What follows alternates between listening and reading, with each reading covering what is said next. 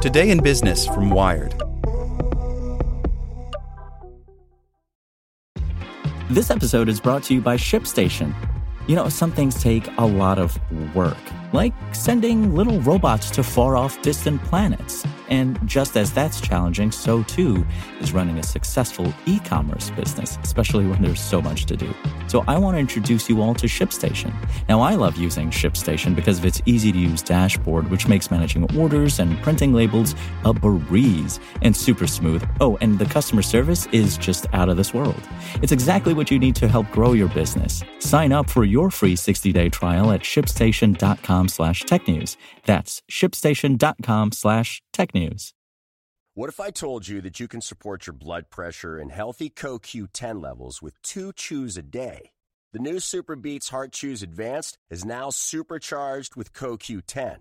That's like getting CoQ10 for free. Our powerful blend of beetroot, grapeseed extract, and CoQ10 supports your cardiovascular health. Visit radiobeats.com and find out how you can get a free 30-day supply on bundles and save 15% with the promo code DEAL. Welcome to the spoken edition of Wired. Today's edition is brought to you by TD Ameritrade, who's reinventing how you invest. Whether you want to place a trade on Facebook Messenger or get market news from your smart speaker, TD Ameritrade's technology is designed to bring the market to you. See what's new at tdameritrade.com/innovation. Attack on an Ethereum currency highlights a crypto weakness, by Clint Finley. The promise of digital cryptocurrencies like Bitcoin is that you don't need to trust the people to whom you send or receive money, because the software makes it technically impossible for anyone to cheat the system. Instead of relying on humans and their flawed judgment, you rely on the laws of mathematics. But a recent attack on the cryptocurrency Ethereum Classic, not to be confused with the original Ethereum project, shows once again how hard it is to remove human frailty from digital systems. Like other cryptocurrencies, Ethereum Classic relies on a decentralized ledger known as a blockchain, created and shared by the machines that process transactions on the network. This ledger ensures that no one can spend their virtual tokens twice. Unless, that is, someone could take over at least 51% of the machines in the network. That's what appears to have happened last weekend. Currency exchange Coinbase said Monday it had detected double spends on the Ethereum Classic platform on Saturday, and that it had suspended transactions involving Ethereum Classic. Kraken, another exchange, followed suit with a similar announcement. Coinbase security engineer Mark Nesbitt wrote in a blog post that the company had spotted 12 instances of double-spending Ethereum Classic tokens, involving a total value of about $1.1 million. Ethereum Classic is not as popular as some other cryptocurrencies. It had a total market value of $553.5 million on Friday, according to CoinMarketCap. By comparison, either the currency created by the original Ethereum project had a value of $16.3 billion, and Bitcoin a value of $67.5 billion. Nesbitt told Wired that Coinbase is very confident that the double spends are the result of someone taking over 51% of the Ethereum Classic network, effectively enabling those attackers to rewrite history. Ethereum Classic's team announced on Twitter that it is looking into the issue but didn't confirm that double spends had occurred.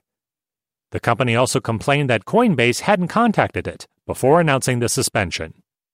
Nesbitt says Coinbase tried unsuccessfully to contact the Ethereum Classic team on Monday, but is now in contact. Ethereum Classic did not respond to our request for comment.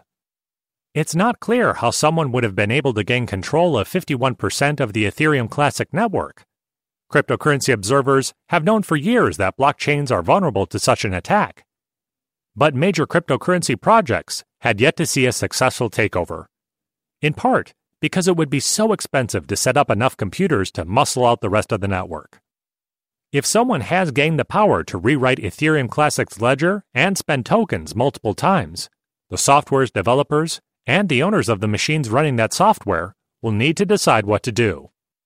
The team could release a new version of the software with a new version of the blockchain that reverses the double spends and hopes that users will adopt the new version.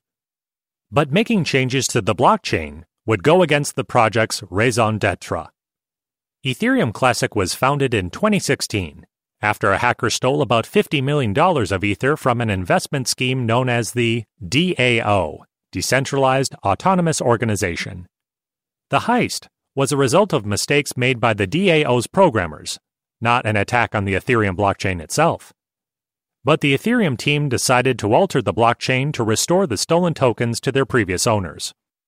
Ethereum Classic was created by members of the Ethereum community who rejected the idea of altering the blockchain.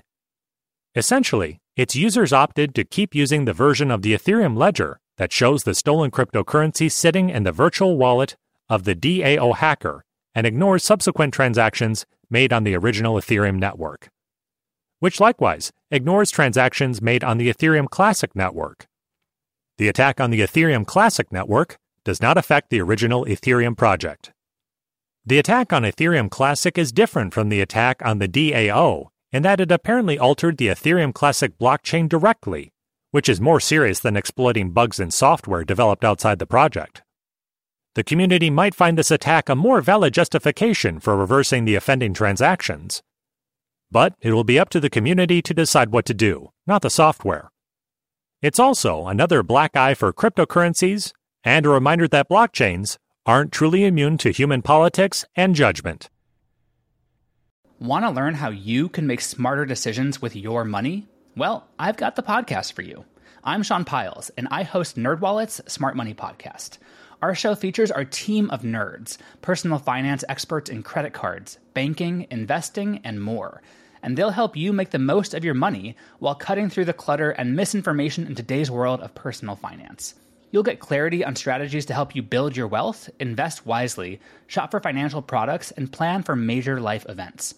Listen to NerdWallet's Smart Money Podcast wherever you get your podcasts.